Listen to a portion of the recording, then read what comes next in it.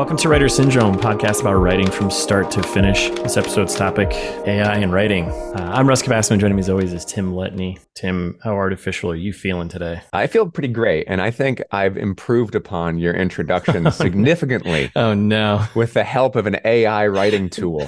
No. Try this on for size. Welcome to Writer Syndrome, the podcast exploring the fascinating fusion of writing and AI. Join us as we delve into the dynamic relationship between human creativity and artificial intelligence through captivating discussions with authors, AI experts, and industry pioneers. We'll unravel the transformative potential of AI in writing, discover cutting-edge tools, ethical considerations, and the impact of storytelling. Whether you're an aspiring writer or a curious mind, Writer's Syndrome is your guide to navigating the exciting intersection of technology and literature. Let's embark on this thrilling journey together.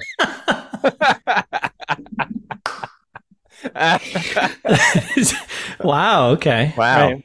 Easy AI, overpromising a little bit there. All the interviews and like, drown me in a pond. Oh my God. I mean, that's not bad, but holy smokes, we're just looking for 2 lines here. It's I don't want to judge it too heavily at this very moment. I guess I don't know. Where do you want to start with this? Do you want to talk about? Have you played around with any ChatGPT or anything like that with you for your own writing at all? Or yeah, I kind of want to start with what we mean, because AI is such like a blanket term. Agreed. So there's like the GPT side of things, right? That's kind of what I want to delve into maybe in the second half of this. But I think there are AI writing tools that some writers are using already and don't even know that they're, language models, that they're using AI already. Mm-hmm.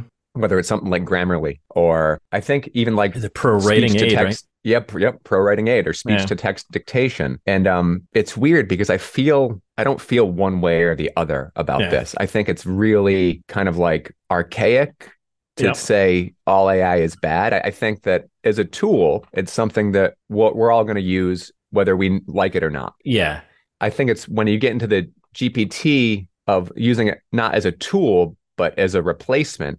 And there is a really murky gray area between these two things. And there's apps, obviously, predatory apps aimed at writers to get you on a subscription fee where you can plunk in like, it does a thesaurus and it does like a plagiarism check. But also you could be like, describe that house for me. And that's where it's very murky, and I'd love to get your perspective on that. Well, like all technology and tools, and not to get too, philosophical here, but typically the bad comes out of the people using it. Sure. And like abusing it in some sense, right? And it's always the first thought of like, oh, there's this cool technology that's exciting, but then you're like, what's the terrifying aspect that how people are going to use it? It's funny, right? Because like the implications towards writing novels with AI are not nearly as scary as the implications for like the military's use of AI. Right. Or any other thing that's maybe more important than writing a novel. But I understand that like as writers, and always when there's a new tech, I think there's a knee-jerk reaction to be defensive, right? Yeah. I'm sure even when word processors came out and Word came out with a little animated paperclip that said like, you suck, and here, this is, this is misspelled or whatever. I'm sure people are like, I will only write on a typewriter, right? Yeah. Now, I don't think this is that. But like I said, there's a lot of gray area here. Yeah. I mean, I was joking with someone the other day about, we even talked about like we're in a middle of like a writer's strike. Well, I guess that's kind of somewhat wrapping up, I think. Right? Is it wrapping up? I've kind of tuned out. I tuned out as well, but I think I support, but have also tuned out. Yes. I mean, why does Marvel need writers? You got 20 movies, just pump it into an AI and just have someone edit it. And then you go, you're done. Yeah, we made a joke about that last time. And like, I think I'm a little tongue in cheek. I honestly don't think like Marvel movies are obviously like mostly soulless, which is why things like James Gunn's kind of feel like Guardians feels like, oh my God, there's some heart here, even if it's kind of that Pixar heart. Yeah. That boardroom toy heart. It's still better than something like Ant-Man 2. Yeah. Which I just watched that and I was like, what is this? What is happening? Going back to getting back on track. Have you used ChatGPT like even at work or anything like that for like any aspect, and have you used it for any creative writing or fictional writing in any so I use it at work sparingly. Jill, my partner, uses it almost every day. Yeah. So I've downloaded the app. I have it on my phone, if only just to get familiarized with it, because I do think that for work it could be beneficial. Yeah. I mean, for things like marketing copy or social media posts where there is no soul or humanity Really? Just use AI Just anyways. boring, terrible content. It all reads that way. When it comes to creative writing, no, I am very against it in that, like, Yeah. in like a very judgmental, angsty 20-year-old way. Like, I am very against it. But as a tool, I can see its pros and cons. I mean, I see some benefits of it. Yeah. Yeah. I honestly see a lot of benefits for, I mean, you just spent thousands of dollars on editors. Yeah. There is a really good chance, just the way those editors learn to use Word, and maybe some are using Grammarly, Yep. some will eventually pivot into a subscription base with GPT Yep. and be able to edit more books quickly for the Yeah. same cost. So I think it's going to affect the industry in a way. I still think it needs the human eye. We're at a point where there's still like it's not perfect, right? So it's going to infect the industry in a way. And it's going to infect the people who are asking writers for money and allow them to take on more clients, probably. Much like translators. Most translators right now, even pre-AI, if you're trying to do like English to French or English to Spanish, they'll take your copy and they'll dump it right into Google Translate first, and then they'll clean that up. And they're able to take on more clients with that tool. So I think the same thing's going to happen to our industry, and has been happening, honestly. It's been a slow boil. Yeah, I could definitely see this from on the editor side. Even from me, I write the book, whatever. I go through my first pass of like kind of a development edit, right? And then I go into like my line edit. Maybe I'm going to pump it through like a pro editing tool or Grammarly or something like that to catch all the obvious stuff first. I mean, technically Microsoft Word and Google Docs, they all do kind of or your version of that anyways, right? So yeah, and I am going to probably put mine into Grammarly. Now, I'm not going to use, which just came out, I think, a month or two ago, Grammarly Go, which actually will rewrite things for you. Like, I don't want like a large scale language model mucking around with my prose. I have no interest in that. Yeah. And I don't even want to use it as a counterpoint. Like to give me alternate ideas that stink. I feel like it's a very slippery slope getting in there, right?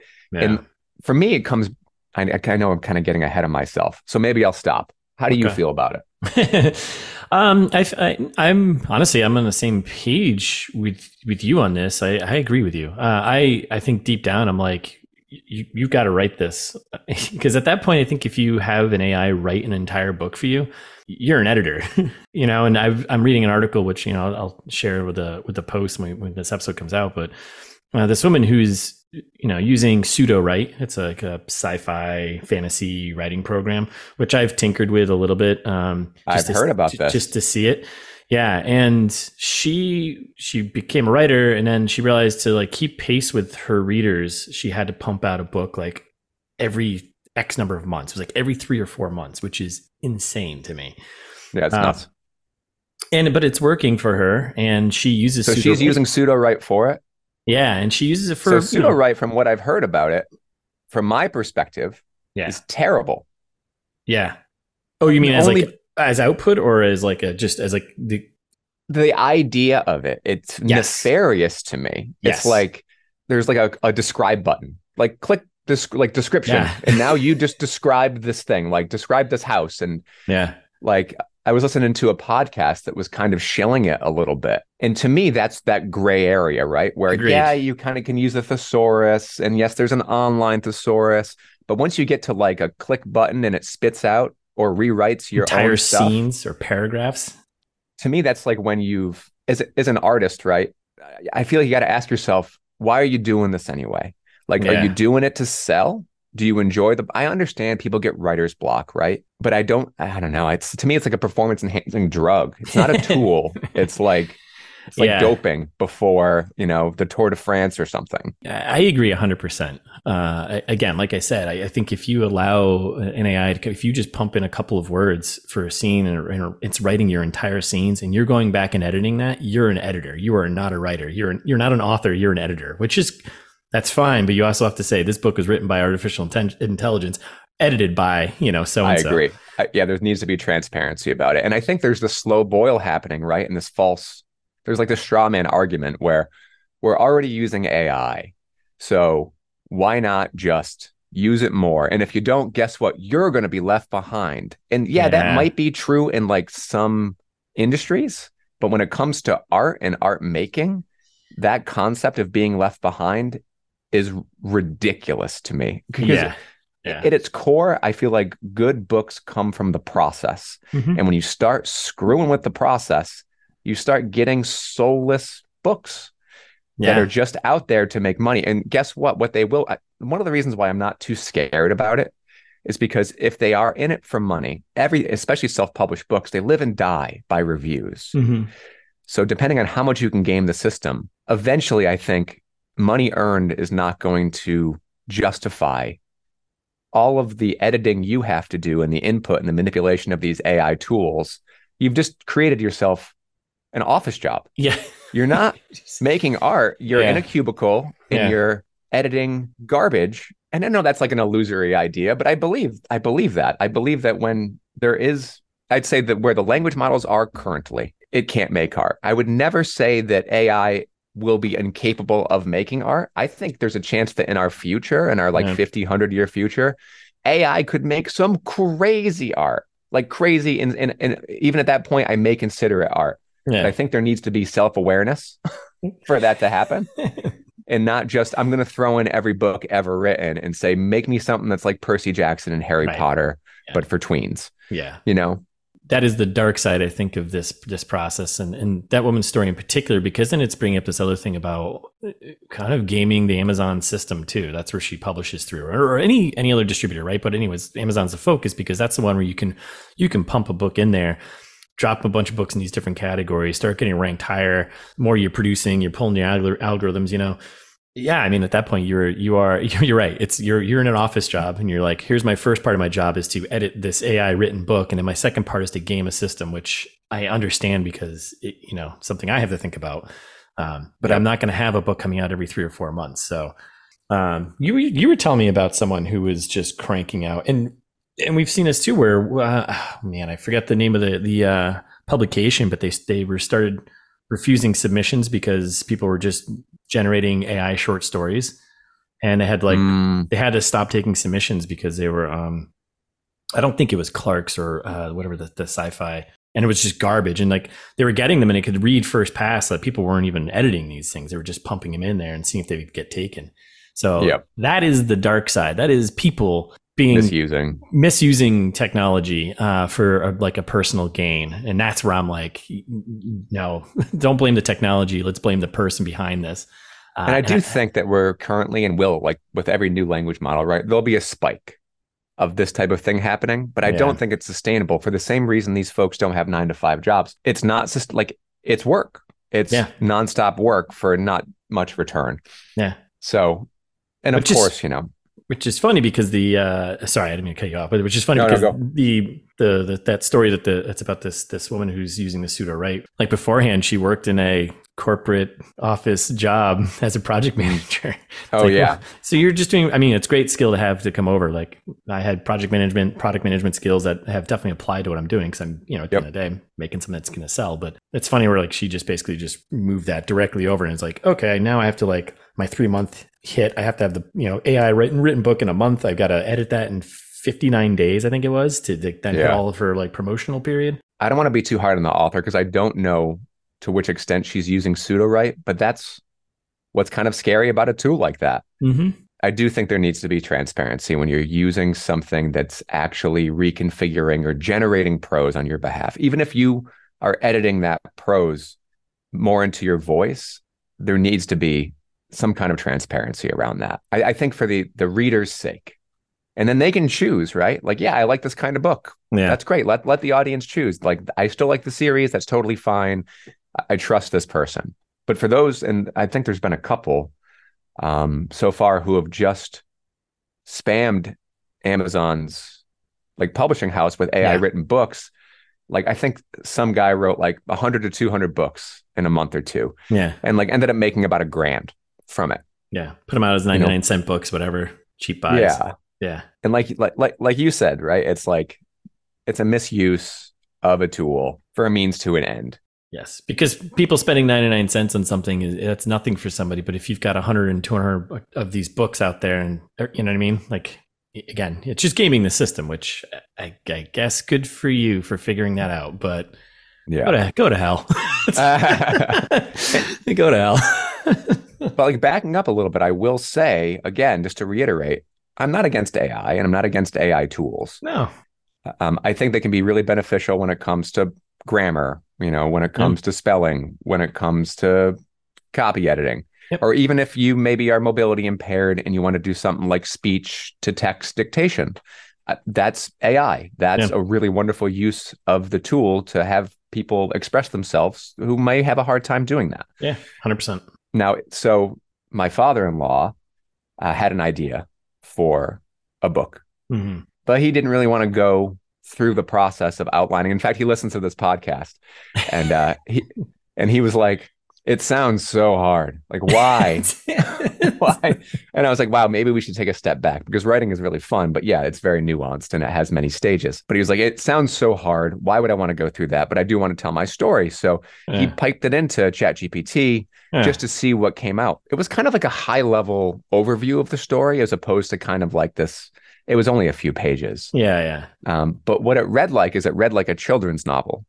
Not in a bad way, just in a Yeah. very broad, descriptive way. There was no details. There was Yeah. none of that. Now, I'm sure that you can curate it in a way and be like, describe this, describe that. I don't think it's quite as easy as like, hey, write me a 350-page book about this, go. But I do think you could say, give me a descriptive sentence for, I Yeah. did it for the intro. I was like, give me 80 words on an introduction to the podcast writer syndrome. Yeah. And it did that. Yeah. Like pretty well. So yeah, I mean, I think the like the more intense and writing focused ones like that pseudo write. I know there are a couple others out there. I haven't really looked at them because I kind of don't want to, but I know like that actually has like will help with like bigger scenes and paragraphs and stuff like this. So yeah, and then you just go back through and edit it and kind of clean it up. so pseudo write to me feels very, and all those types of, I think we're gonna there will be a boon, as there always is, Yeah. Yep. of AI writing tools for authors, because to those folks,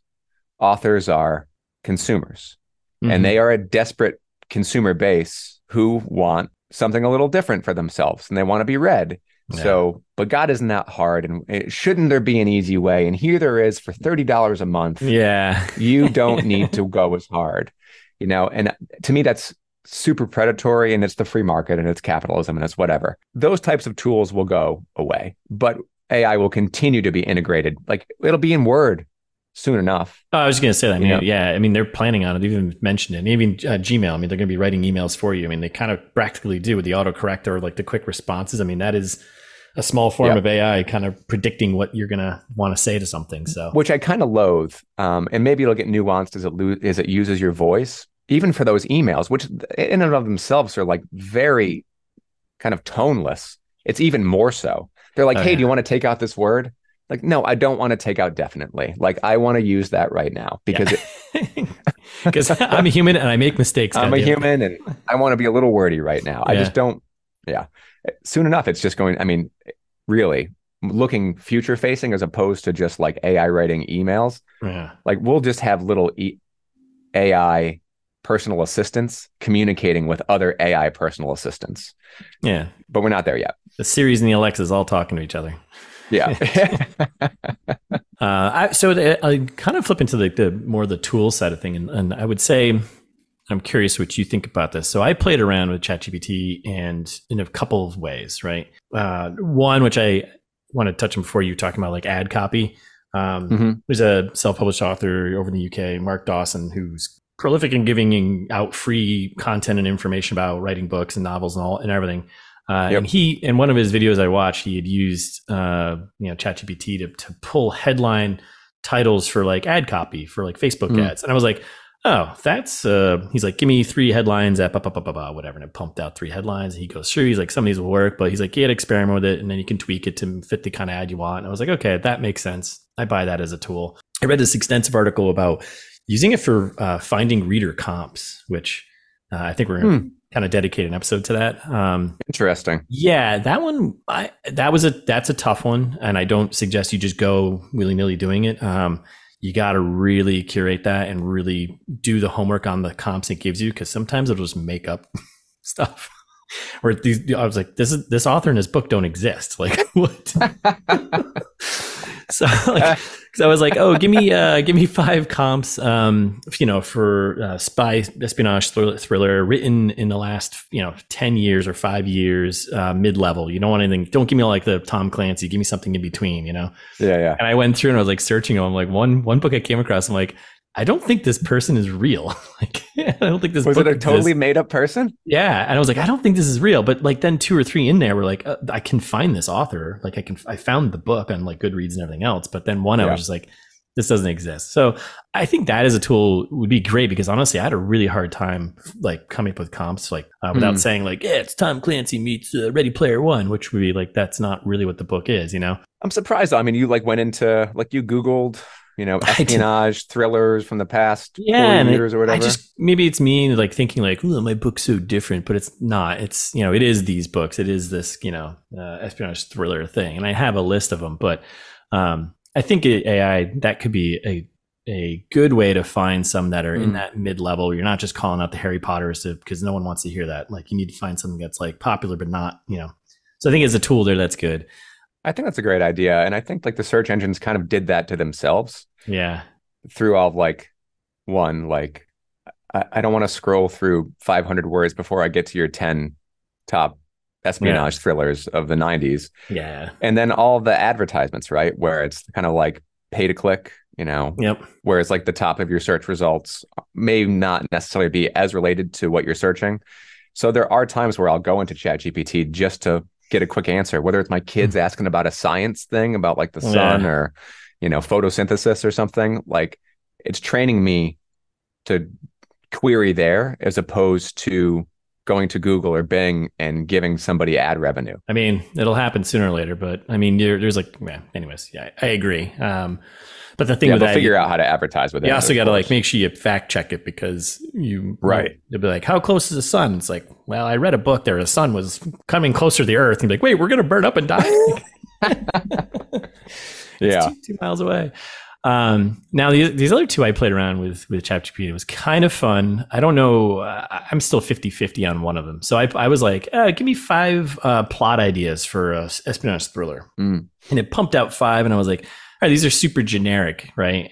But I was like, oh, this is kind of helpful just to spark some ideas of like, maybe what I could do with the plot, and maybe I could take a piece here and, just purely like where the story arc is going. How does that make you feel? Can I be really honest here? Yeah, go for it. That disgusts me. You disgust me. I didn't use it, Tim. I'm just saying I explored it. I want to be clear here. I want to be clear here. I just want to say I explored it. Okay, I didn't use it, but I wanted to see what it could do and what it pump out. And when I read, I'm like, all right, this is just generic garbage. Like I wouldn't use any of these. But no, I mean, I don't know. Well, it's one of those gray areas. I feel like that's probably okay.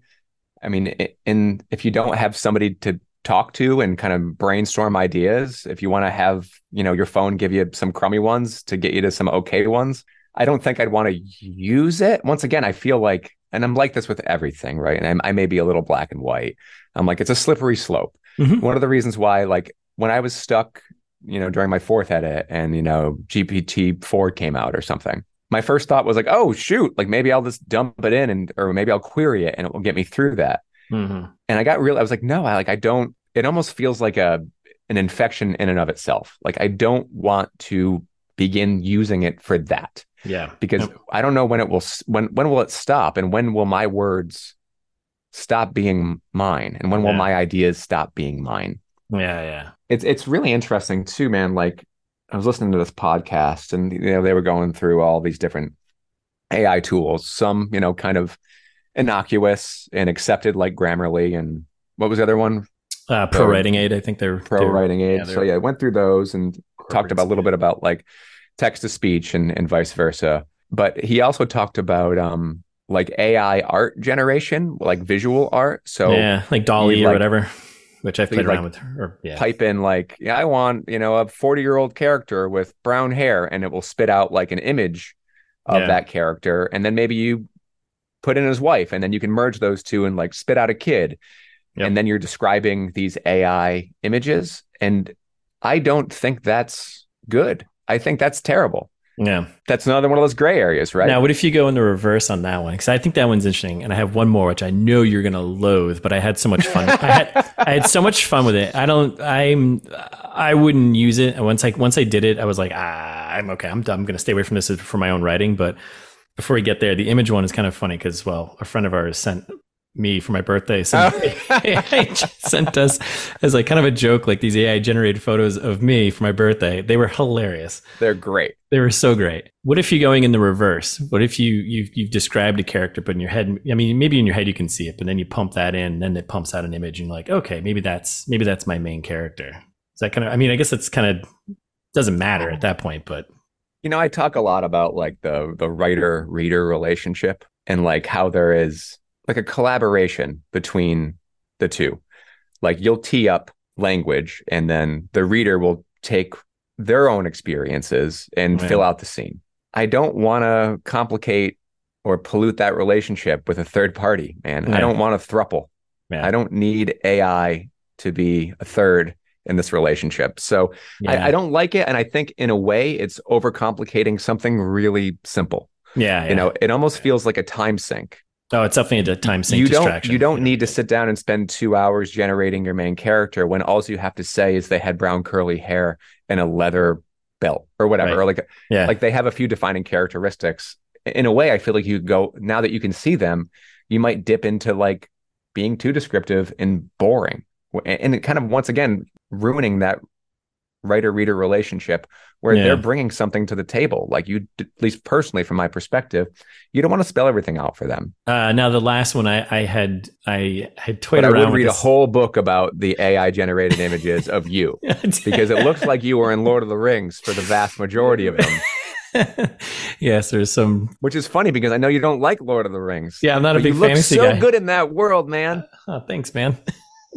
You have my shield. The sci-fi ones are pretty good too. But, oh yeah, yeah. So the other one's hilarious. So I for the other podcast here, we come up with like cast of characters randomly throughout our various episodes, and I told Jared, who's the other host of that podcast, and I was like, oh, we should pump in like the things we've come up with into like ChatGPT for like a backstory on them. And I did it for like 2 of them, and it was hilarious because it was like, I just put in a couple of keywords, but then it gave me like a full like 1-page bio about this person and like where they were from and who they were and all this sort of stuff. And then I was like, wait a second, this is kind of terrifying for like character creation. And like, what's the line there of like, I'm a little stuck. Like I want a little background, like where, I don't want to just keep picking the same places or where I'm from or blah, blah, blah. Like, is that a slippery slope for you think? Yeah, I think people who do that should be arrested and put in jail. I wouldn't do it. I wouldn't do it. I feel like so much of it is like, yeah, you're right. Your experience is limited, but all that is a cue to go out and fill your well again. Yeah. Go travel, go meet new people, read more books. Yeah. It's not like, oh, I'm stuck. I mean, I think it sounds really pretentious, but there is a process. I mean, come on. To creation. It's a podcast we're writing. But there's a process to creation that should be respected in a way. Yes. Because I think if it means anything at all, it means your experience and the human experience and relationships. Making up, I don't know. It just feels it's just disappointing. Yeah. I'm left with the why. Like all you're doing, it's why it makes a lot of sense, right? If like a project manager or a product manager, there's a part of writing when you're done doing it, that it becomes a product and you have to let it go and you have to market it and let it. But I don't think that should influence the creation process. If it's just to generate a product and you don't care enough to put your lived in experience and be stuck and struggle through it, to me, it's not worth reading. So sure, sell it, go sell it at TJ Maxx or whatever. But like, it's that kind of preformed art that's hanging on a rack at the back of Marshall's. Yeah. And it's not something that I want to, download and spend my time on my ebook or whatever. But I there probably is authors who are like totally fine with it. And, I want to say that's their choice and I support them in it, but I don't. And I think it's wrong. It's interesting. I don't know. Like, have you, if you're gonna create fake art, come on, get out of here. I'm trying to be nice and equitable, but it's just no, it's okay. Be mean. That's right. I haven't heard try much. Harder. I haven't heard much from like the top authors about this. I don't know if you've heard anything from anyone. I haven't seen any actual takes on this yet. Yeah. And I think it's a little early for the established folks to put their stamp on it because, like I said, it's not black and white. I'm sure they're all using, or their editors are using, some iteration of Grammarly or Writing Aid Pro or whatever else. Yeah. So, I mean, right now it's going to be mostly, I mean, I would say majority is going to be used by independent self-published authors, you know? Yeah. Because it's like, I can just use this tool to help me crank out this thing and then publish it. You know, what's interesting to me too, is that like it's quantity over quality is I think what's happening with this. So at its core, it feels like plagiarism to me.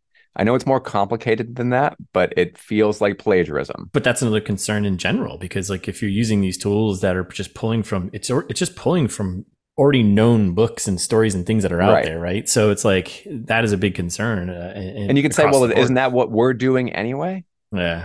Right. But it's our own lived experience, and it's our own influences. Yeah. Because obviously, like, mine has so many connections to 80s horror, like so much. Yeah.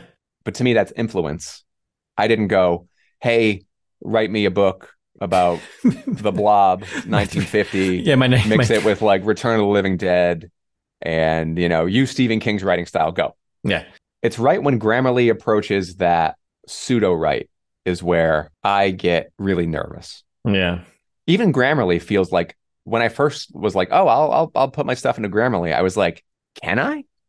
Should I? Yeah. Like, is that, how much different is that than my accepted word processor, right? And how much control over my language, you know, my lexicon, my syntax is it going to have? But I'm kind of subscribed to being like, yeah, Grammarly's okay. But where Grammarly Go is going, and where ChatGPT is currently, and where pseudo-write, like, if you're going to have it describe a scene, create a character, I mean, just go get a job.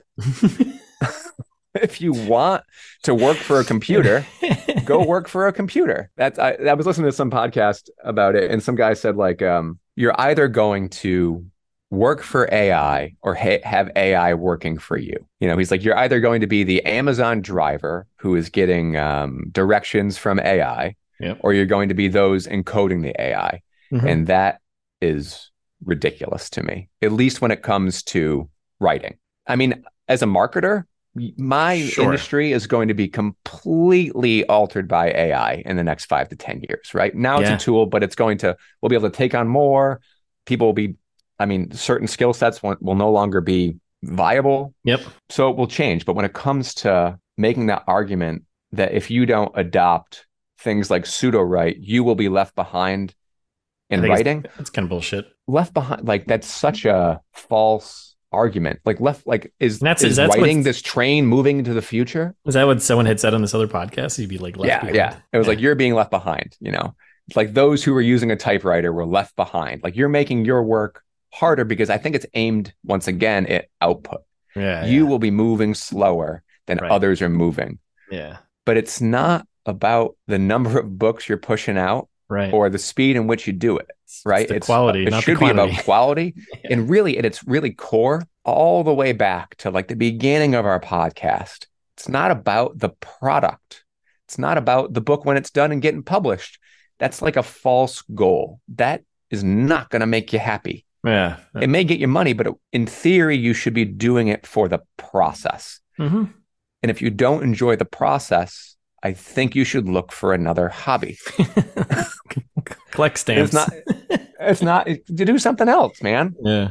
Because if you don't enjoy it, don't do it. Like, the only reason why I sit down to write is because it gives me peace. It makes me happy. Yeah. The idea of not being able to produce books as quickly as the next guy who's using something like pseudo-write, that sounds stressful. It's just not a competition, man. I know. I agree. And there's definitely you have a different outlook on why you're taking on and doing something. If your goal is just to use these tools just to pump up books at a constant rate so you can get paid. And I agree. You're not looking at this, the idea of creating a book for people to go and read and enjoy. It doesn't feel like you're thinking of it as a creative and outlet process for yourself. It just goal has now shifted. It's just another dead end job. Maybe I'm making assumptions, but based on people's actions of and how they're using these tools, it's pretty clear you're just using it to create a quantity to make money. I mean, I'd say absolute best case scenario, man. Like these tools develop and you can write quality books at a clip. Yeah. Why?